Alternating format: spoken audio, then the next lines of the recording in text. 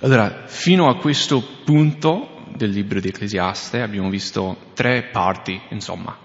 L'introduzione nei primi 11 versetti di capitolo 1, poi dal versetto 12 di capitolo 1 fino alla fine del capitolo 2 abbiamo visto le ricerche di Salomone, che lui ha provato, esaminato, diverse cose.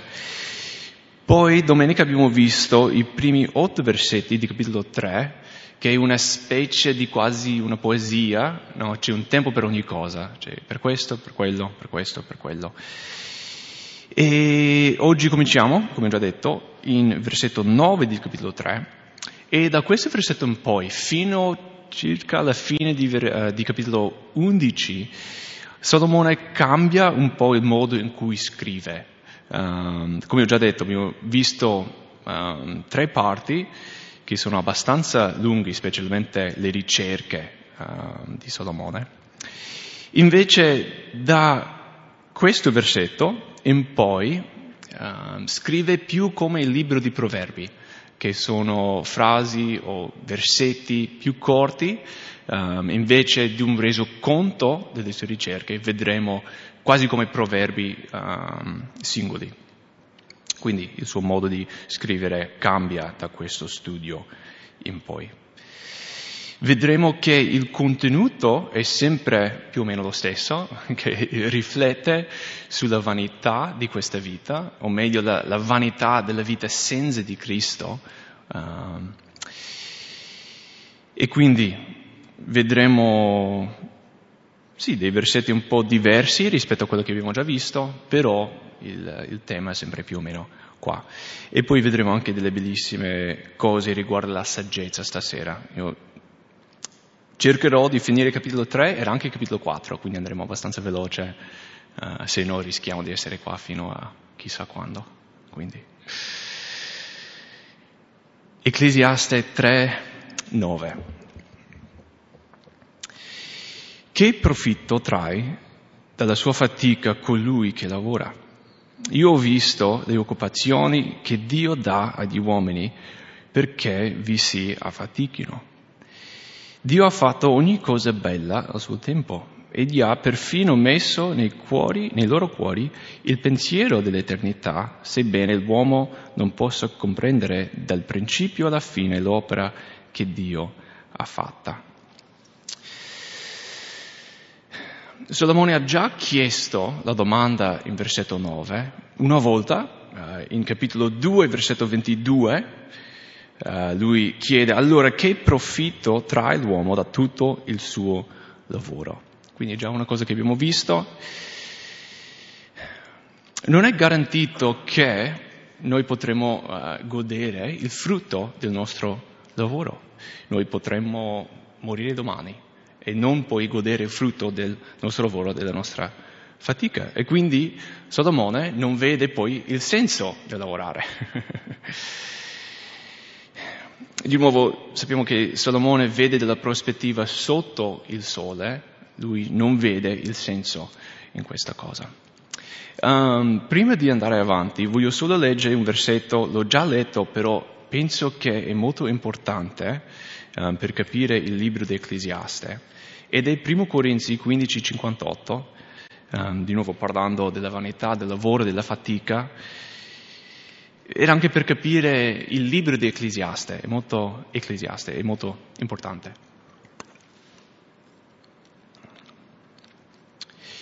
Perciò, fratelli miei carissimi, state saldi, incrollabili, sempre abbondanti nell'opera del Signore, sapendo che la vostra fatica non è vana nel Signore. Fuori di Cristo possiamo dire sì, ok, la nostra fatica può essere vana. Potremo morire domani, vanità. Però in Cristo la nostra fatica e il nostro lavoro non è vano, non è vanità. Poi il versetto 11, tornando in Ecclesiaste 3, forse un versetto che avete sentito, leggo la prima parte: Dio ha fatto ogni cosa bella al suo tempo. Di nuovo, nella prima parte di capitolo 3 abbiamo visto quella specie di poesia, c'è un tempo per ogni cosa, e qui lui dice che Dio ha fatto ogni cosa bella al suo tempo. Forse nel momento tutte le cose non sembrano belle, però penso che noi tutti possiamo guardare al passato e vedere che ci sono cose che forse nel momento erano brutte o difficili, però ora possiamo guardare e capire che erano anche belle o comunque ci servivano, erano per il nostro bene. E grazie a Dio che anche quando ci sono cose che rimangono sempre brutte, noi serviamo un Dio della redenzione e Lui ridime le cose brutte. E non è che quelle cose diventano belle in sé, però la redenzione è una cosa bella. E grazie a Dio che noi serviamo il Dio della redenzione. Voglio leggervi un versetto in Genesi 50, un versetto che conoscete di sicuro, Genesi 50, versetto 20. Riassume un po' la storia di Giuseppe, tutto il male per cui lui ha dovuto passare. Alla fine della sua vita, presumo che voi conoscete la storia, Giuseppe dice questo ai suoi fratelli: voi avevate pensato del male contro di me, ma Dio ha pensato di convertirlo in bene per compiere quello che oggi avviene, per conservare in vita un popolo numeroso. E quindi penso che possiamo dire sì, ogni cosa è bella al suo tempo. Forse nel momento non lo capiamo, come Giuseppe quando fu buttato in prigione, e poi voi sapete la storia. Non sembrava bello nel momento, però guardando indietro possiamo vedere che Dio ridime le cose e che c'è una bellezza per dire in ogni cosa. Andando avanti in Ecclesiaste 3:11, Egli ha perfino messo nei loro cuori il pensiero dell'eternità. Dio ha messo l'eternità nei nostri cuori. È interessante che Salomone parla dell'eternità in questo capitolo, perché qual è la parola chiave dei primi 8 versetti? Tempo. E quindi vediamo un contrasto, tempo e l'eternità. Infatti la parola tempo viene usato 29 volte nella prima parte di capitolo 3. Però qui Salomone parla di come noi abbiamo l'eternità nei nostri cuori. C'è qualcosa dentro di noi che testimonia della verità o dell'esistenza dell'eternità. Tra poco Salomone praticamente si chiederà se noi esseri umani siamo semplicemente animali o se c'è una differenza tra noi e gli animali. Però è chiaro da questo versetto che noi non siamo animali perché abbiamo questa percezione dell'eternità. C'è qualcosa dentro di noi che brama per cose eterne, abbiamo quel vuoto dentro che può essere riempito solo con una cosa eterna, o meglio Dio. Poi alla fine del versetto 11, leggo l'ultima parte, sebbene l'uomo non possa comprendere dal principio alla fine l'opera che Dio ha fatta. E secondo me questo un po' ci fa tornare alla prima parte di versetto 11. Ed è cruciale per capire questo versetto. Noi non possiamo comprendere appieno l'opera di Dio.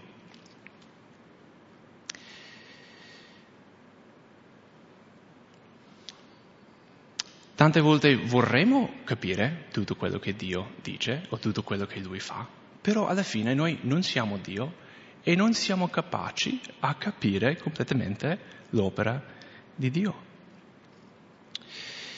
Tante volte possiamo solo vedere il brutto della vita, vero? Sembra che Dio non ci sia o se c'è sembra che non stia operando nella nostra vita. Questo vuol dire che Dio non c'è, se non lo vediamo, se non lo sentiamo, se non lo comprendiamo. No, ovviamente. Vuol dire semplicemente che noi non vediamo quello che Lui sta facendo. E Dio non ci chiama di capire tutto. Lui sa già che noi non riusciamo a comprendere o capire tutto. Dio vuole semplicemente che noi confidiamo in Lui.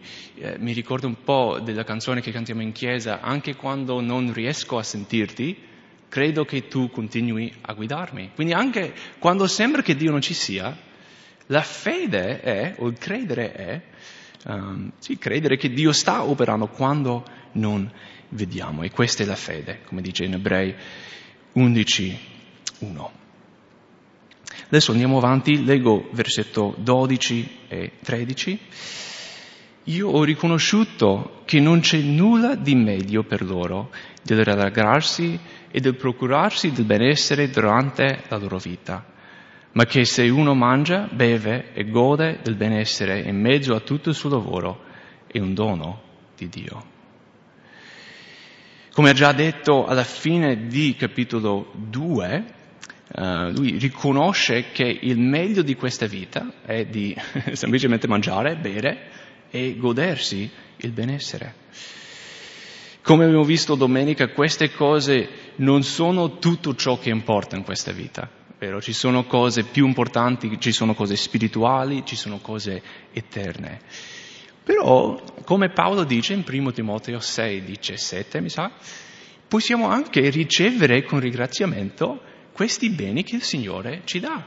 E possiamo godere un buon pasto, possiamo godere il benessere. Non è un peccato. Dio ce le dà e noi possiamo riceverle con ringraziamento.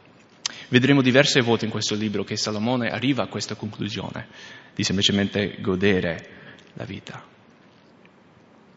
Andiamo avanti. Versetto 14-15. Io ho riconosciuto che tutto quel che Dio fa è per sempre. Niente c'è da aggiungervi, niente da togliervi. E che Dio fa così perché gli uomini lo temano. Ciò che è già stato prima e ciò che sarà è già stato. E Dio riconduce ciò che è passato. Di nuovo lui continua a riflettere sull'opera eterna di Dio. Dio ha un proposito per questo mondo.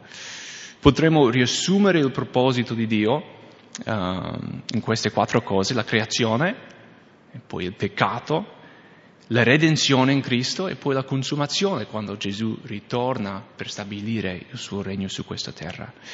Questo è il proposito di Dio e nessuno può aggiungere o togliere dal suo piano, dal suo proposito. Noi possiamo scegliere di rigettare Dio, vero? Però quello che Lui, cioè il proposito che ha per questo mondo, succederà. Andiamo sempre avanti, versetto 16 e 17. Ho anche visto sotto il sole che nel luogo stabilito per giudicare c'è impietà e che nel luogo stabilito per la giustizia c'è impietà. E ho detto in cuor mio: Dio giudicherà il giusto e l'empio, poiché c'è un tempo per il giudizio di qualsiasi azione e nel luogo fissato sarà giudicata ogni opera. Rifletta adesso un po' sul peccato dell'umanità, come farà anche all'inizio del capitolo 4, e specificamente come noi abbiamo distorto o distrutto la giustizia in impietà. E questo li fa riflettere sul giudizio finale. Ogni cosa che noi facciamo sarà giudicato. È importante di nuovo di capire questi versetti prima di poi cominciare il resto del capitolo 3, quando Salomone chiederà la domanda se siamo come gli animali alla fine.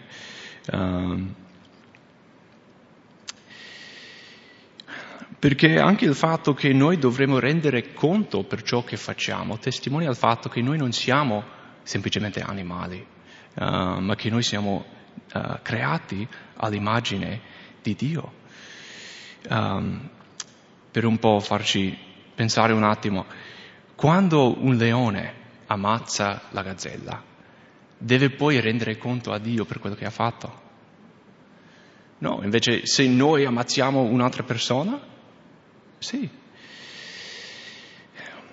Gli animali vivono per istinto, vero? Però noi abbiamo una certa moralità che dobbiamo seguire, siamo creati nell'immagine di Dio e noi dovremo rendere conto per ogni cosa che facciamo.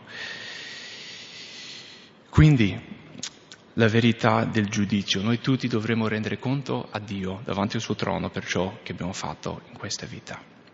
Ok, bene, adesso andiamo ancora avanti, di nuovo stiamo andando abbastanza veloce stasera per fare 2 capitoli. Adesso leggiamo da capitolo 3, da versetto 18 a 22, fino alla fine del capitolo. Io ho detto in cuor mio, così è a causa dei figli degli uomini, perché Dio li metta alla prova.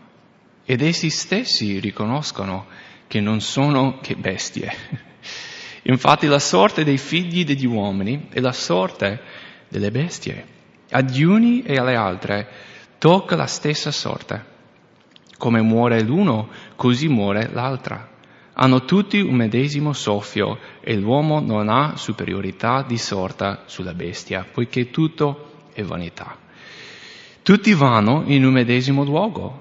Tutti vengono dalla polvere e tutti ritornano alla polvere. Chissà se il soffio dell'uomo sale in alto e se il soffio della bestia scende in basso nella terra.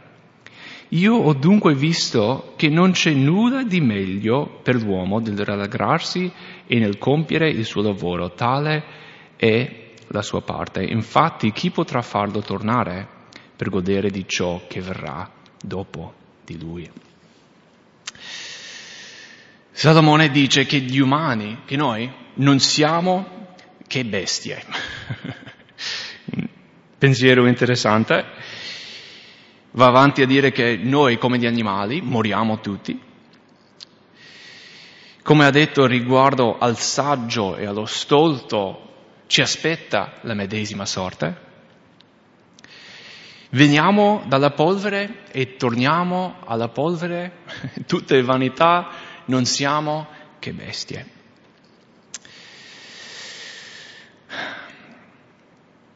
Allora, è vero che noi moriamo come gli animali, è vero che sì, la morte ci aspetta per tutti, che veniamo dalla polvere, che torniamo alla polvere, sì, ok. Però secondo me la sua conclusione, in versetto 20, è sbagliato. Quando dice tutti vanno in un medesimo luogo. Come abbiamo visto c'è l'eternità nei nostri cuori, ma questo non lo vediamo negli animali.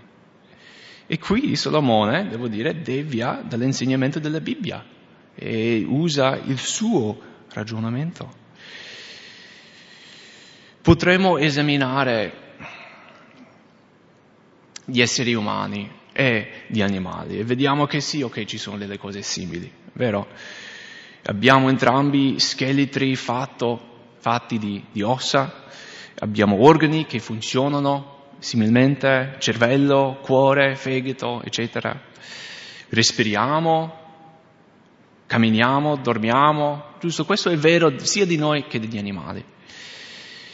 Però nonostante queste similitudini siamo molto diversi.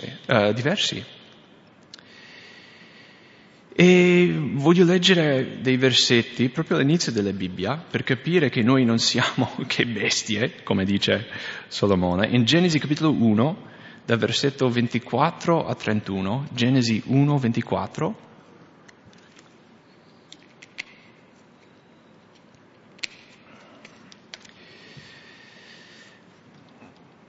Poi Dio disse, produca la terra animali viventi secondo la loro specie.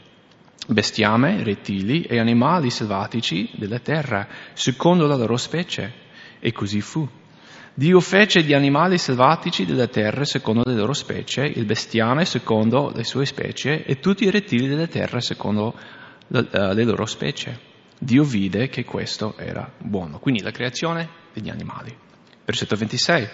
Poi Dio disse, facciamo l'uomo a nostra immagine, conforme alla nostra somiglianza, e abbia dominio sui pesci del mare, sugli uccelli del cielo, e sul bestiame, su tutta la terra e su tutti i rettili che strisciano sulla terra.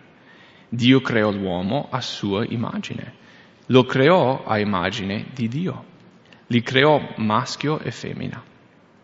Dio li benedisse e Dio disse loro, siate fecondi e moltiplicatevi, riempite la terra, rendetevela soggetta, dominate sui pesci del mare e sugli uccelli del cielo, sopra ogni animale che si muove sulla terra. Dio disse, ecco, io vi do ogni erba che fa seme sulla superficie di tutta la terra e ogni albero fruttifero che fa seme, questo vi servirà di nutrimento. A ogni animale della terra, a ogni uccello del cielo e a tutto ciò che si muove sulla terra e ha in sé un soffio di vita, io do ogni erba verde per nutrimento. E così fu. Dio vide tutto quello che aveva fatto ed ecco era molto buono, fu sera, poi fu mattina, sesto giorno.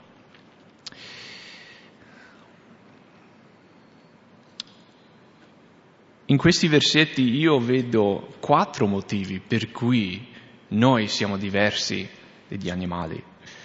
Il primo è che alla fine del resoconto della creazione degli animali, Dio disse, o dice che Dio vide che questo era buono. Invece alla fine del resoconto della creazione di noi, degli esseri umani, cosa dice? Molto buono, esatto, buono, molto buono, c'è una differenza. Interessante anche perché in versetto 24 Dio disse produca la terra animali viventi. Invece Dio in versetto 26 dice facciamo noi l'uomo a nostra immagine. Interessante, no? Ovviamente alla fine Dio ha fatto la terra, quindi anche se la terra ha fatto gli animali è sempre fatto da Dio, però c'è una differenza. Dio non dice niente agli animali. Invece, agli esseri umani, Dio parla. Versetto 28. Dio li benedisse e Dio disse a loro, siate fecondi, moltiplicatevi, riempite la terra, rendetevela soggetta, eccetera, eccetera, eccetera. Dio parla a noi. E poi, forse il motivo principale, è che noi siamo stati creati all'immagine di Dio, invece gli animali no. Noi abbiamo come se fosse il timbro di Dio sulla nostra vita, sul nostro essere. E quindi vediamo che fin dall'inizio della Bibbia c'è una differenza. E Solomone qua, un po' nella sua depressione, nella sua disperazione, dice non siamo che bestie. Però non è così. Cioè dalla prima pagina della Bibbia vediamo che noi abbiamo l'immagine di Dio. È vero che se noi viviamo in un modo sbagliato è come se noi ci rendessimo bestie, vero? Se noi seguiamo le nostre passioni mondane, viviamo come gli animali, ok? Però siamo creati nell'immagine di Dio e Lui ci chiama di essere i Suoi rappresentanti in questo mondo. Allora, cominciamo capitolo 4. Sì, c'è ancora tempo, sono solo le 8:30, quindi è anche un capitolo abbastanza corto. Però ci sono tante cose belle. Leggo i primi 4 versetti di capitolo 4. Mi sono messo poi a considerare tutte le oppressioni che si commettono sotto il sole ed ecco le lacrime degli oppressi, i quali non hanno chi li consoli. Da parte dei loro oppressori c'è la violenza, mentre quelli non hanno chi li consoli.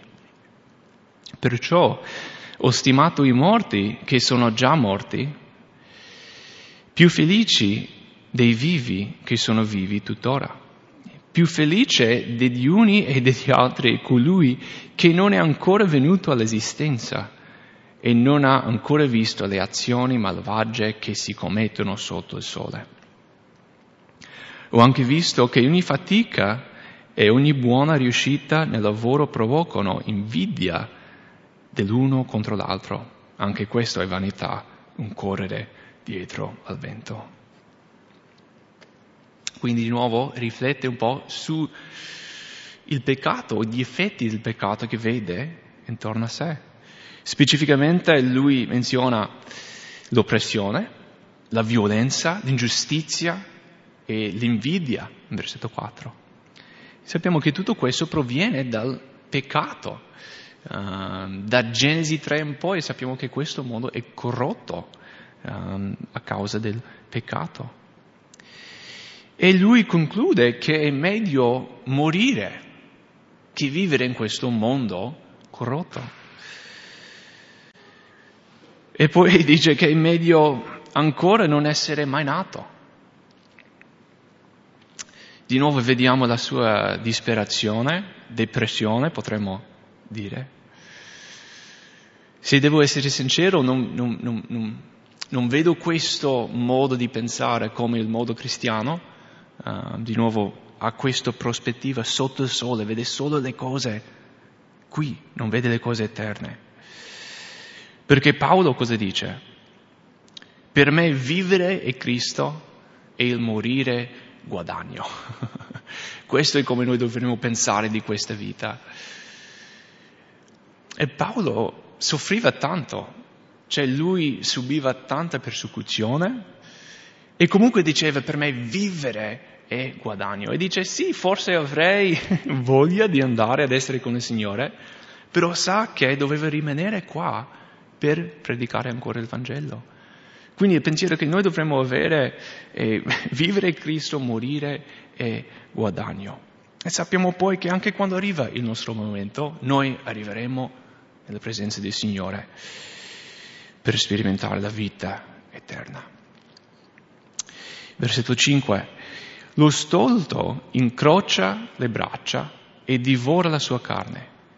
Vale più una mano piena con riposo che entrambe le mani piene con travaglio e corsa dietro al vento. Quindi, secondo me, questi due versetti vengono letti e capiti insieme. Infatti si trova diversi passaggi come questo in Ecclesiaste. Praticamente Salomone si approccia ad un argomento da due lati. E poi, capendo tutti e due i lati, lui trova o cerca di insegnarci il giusto equilibrio tra due cose. Ci sono tante cose nella vita in cui dobbiamo trovare un equilibrio. Per esempio, mamma mia, il cibo. Bisogna trovare un equilibrio con il cibo. Vi spiego. Se non mangiamo, cosa succede? Moriamo prima o poi. Se mangiamo troppo, cosa succede? Esatto, sì. Al minimo ci ingrassiamo e al massimo possiamo anche farci male. E quindi bisogna trovare un equilibrio. Se non mangiamo proprio, ci facciamo male. Se mangiamo troppo, ci facciamo male pure. E quindi la saggezza, direi anche la saggezza biblica, è trovare l'equilibrio tra queste due cose.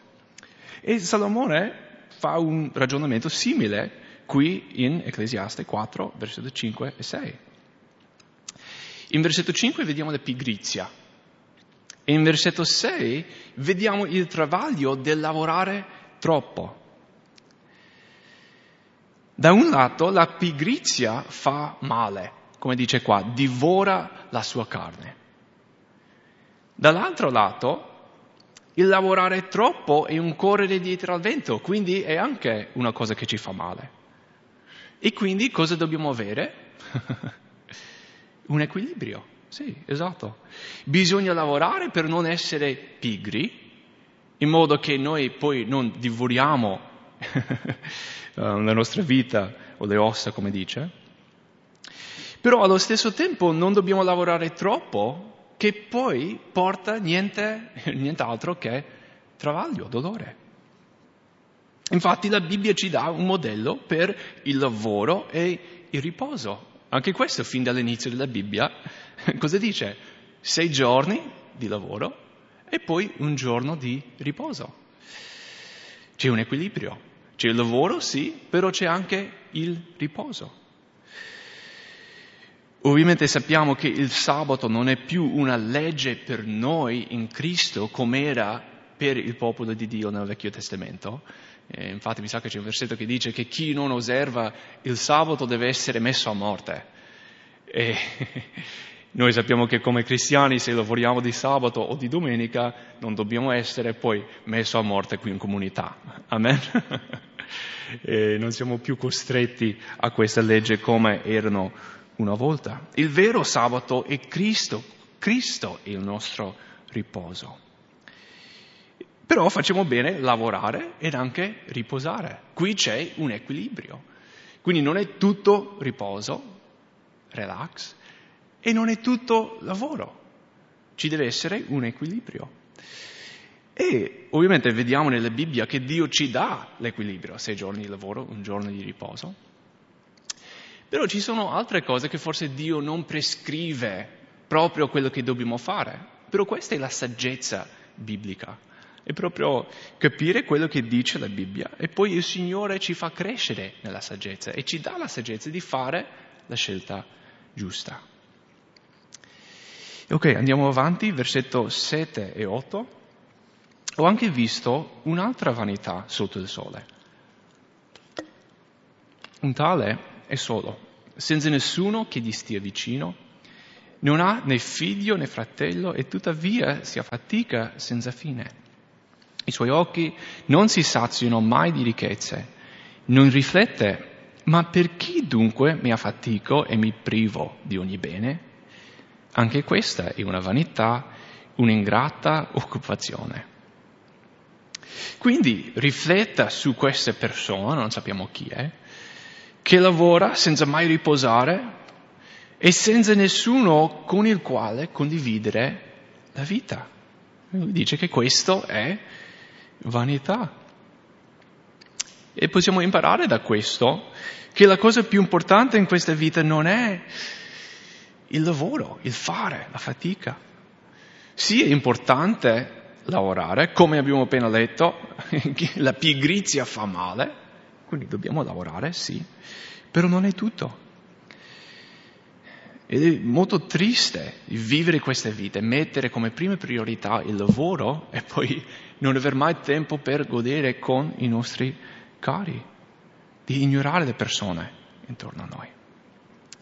Continuando in questo discorso, versetto 9 di capitolo 4.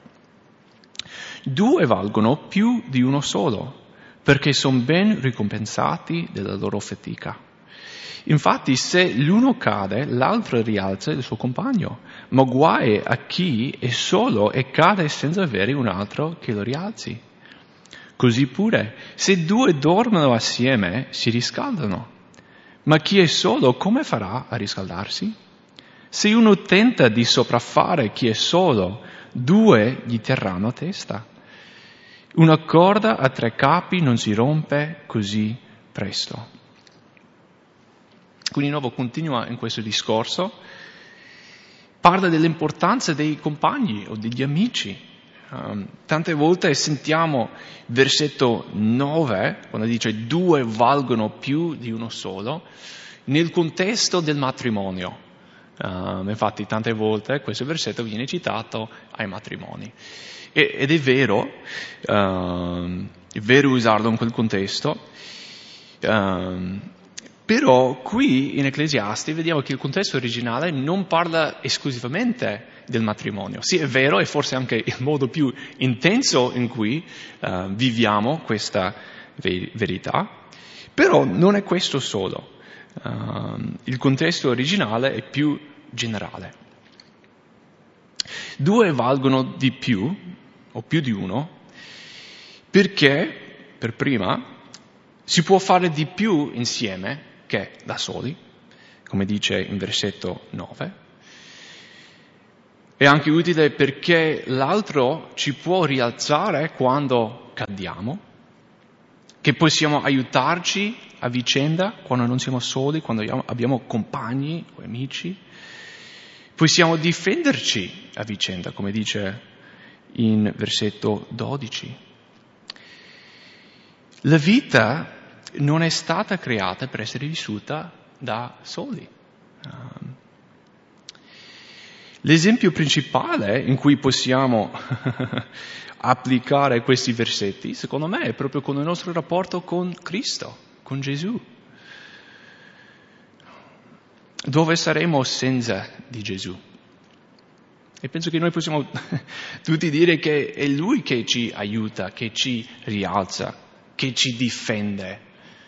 Da soli non ce la caviamo molto bene, invece con Gesù noi possiamo vivere questa vita. Come dice Matteo quando parla del giogo di Cristo, noi siamo nel gioco con Cristo. Lui è quello più forte, più grande, con più esperienza, noi siamo quello piccolo che sta imparando come vivere. Però con Cristo riusciamo ad andare avanti, troviamo riposo anche, come dice, per le nostre anime. Però questo concetto è anche vero nel contesto della Chiesa, della comunità cristiana. Noi siamo chiamati ad amarci l'uno l'altro. E lo facciamo quando ci aiutiamo, quando ci rialziamo, quando ci difendiamo a vicenda, no? L'uno l'altro, aiutandoci come il corpo di Cristo. Poi finiamo il capitolo dal versetto 13 a 16. Meglio un ragazzo povero e saggio che un re vecchio e stolto che non sa più ascoltare i consigli. È uscito di prigione per essere re, egli che era nato povero nel suo futuro regno. Ho visto tutti i viventi che vanno e vengono sotto il sole unirsi al ragazzo che doveva succedere al re e regnare al suo posto. Era immensa la moltitudine di tutti coloro alla cui testa egli si trovava. Eppure quelli che verranno in seguito non si rallegreranno di lui. Anche questo è vanità, un correre dietro al vento. Quindi qui Salomone mette in confronto due persone. Un povero ma saggio giovane e un vecchio ma stolto re. E notate cosa dice? Dice che è meglio il giovane che è saggio, anche se è povero, che l'anziano re che è comunque stolto. E avete visto perché? Alla fine di versetto 13, non sa più ascoltare i consigli. Che questo sia un avvertimento per noi. Quando pensiamo di aver capito tutto, allora vuol dire che non abbiamo capito niente. La saggezza ascolta e impara. Non dice mai, ok, conosco abbastanza, so abbastanza. Non dice mai, ok, sono arrivato. Cioè, in questa vita dovremo sempre crescere, sempre maturare, sempre andare avanti. La stoltezza invece non ascolta mai e pensa di non aver bisogno di niente, di essere a posto. Come questo vecchio re che pensava di avere tutto. È meglio avere niente di materiale in questo mondo, però avere saggezza, che avere tutto ed essere comunque stolti. La saggezza è importante. E che il Signore ci dia l'umiltà di cercare sempre questa saggezza, di cercare sempre di imparare, di ascoltare sempre, di maturare sempre, di non smettere mai a crescere, di andare avanti con Lui. Infatti, per finire, voglio leggervi Filippesi 3, che parla del cuore di Paolo riguardo queste cose. Sì, versetti bellissimi. Filippesi 3:12. Non che io abbia già ottenuto tutto questo, o sia già arrivato alla perfezione, ma proseguo il cammino per cercare di afferrare ciò per cui sono anche stato afferrato da Cristo Gesù. Fratelli, io non ritengo di averlo già afferrato, ma una cosa faccio, dimenticando le cose che stanno dietro e protendendomi verso quelle che stanno davanti. Corro verso la meta per ottenere il premio della celeste vocazione di Dio in Cristo. Notate l'atteggiamento di Paolo qua. Non è come il vecchio stolto re. Sì, ormai sono a posto, ormai so tutto, ormai non ho bisogno di imparare. No, questo non è l'atteggiamento di un cristiano. No?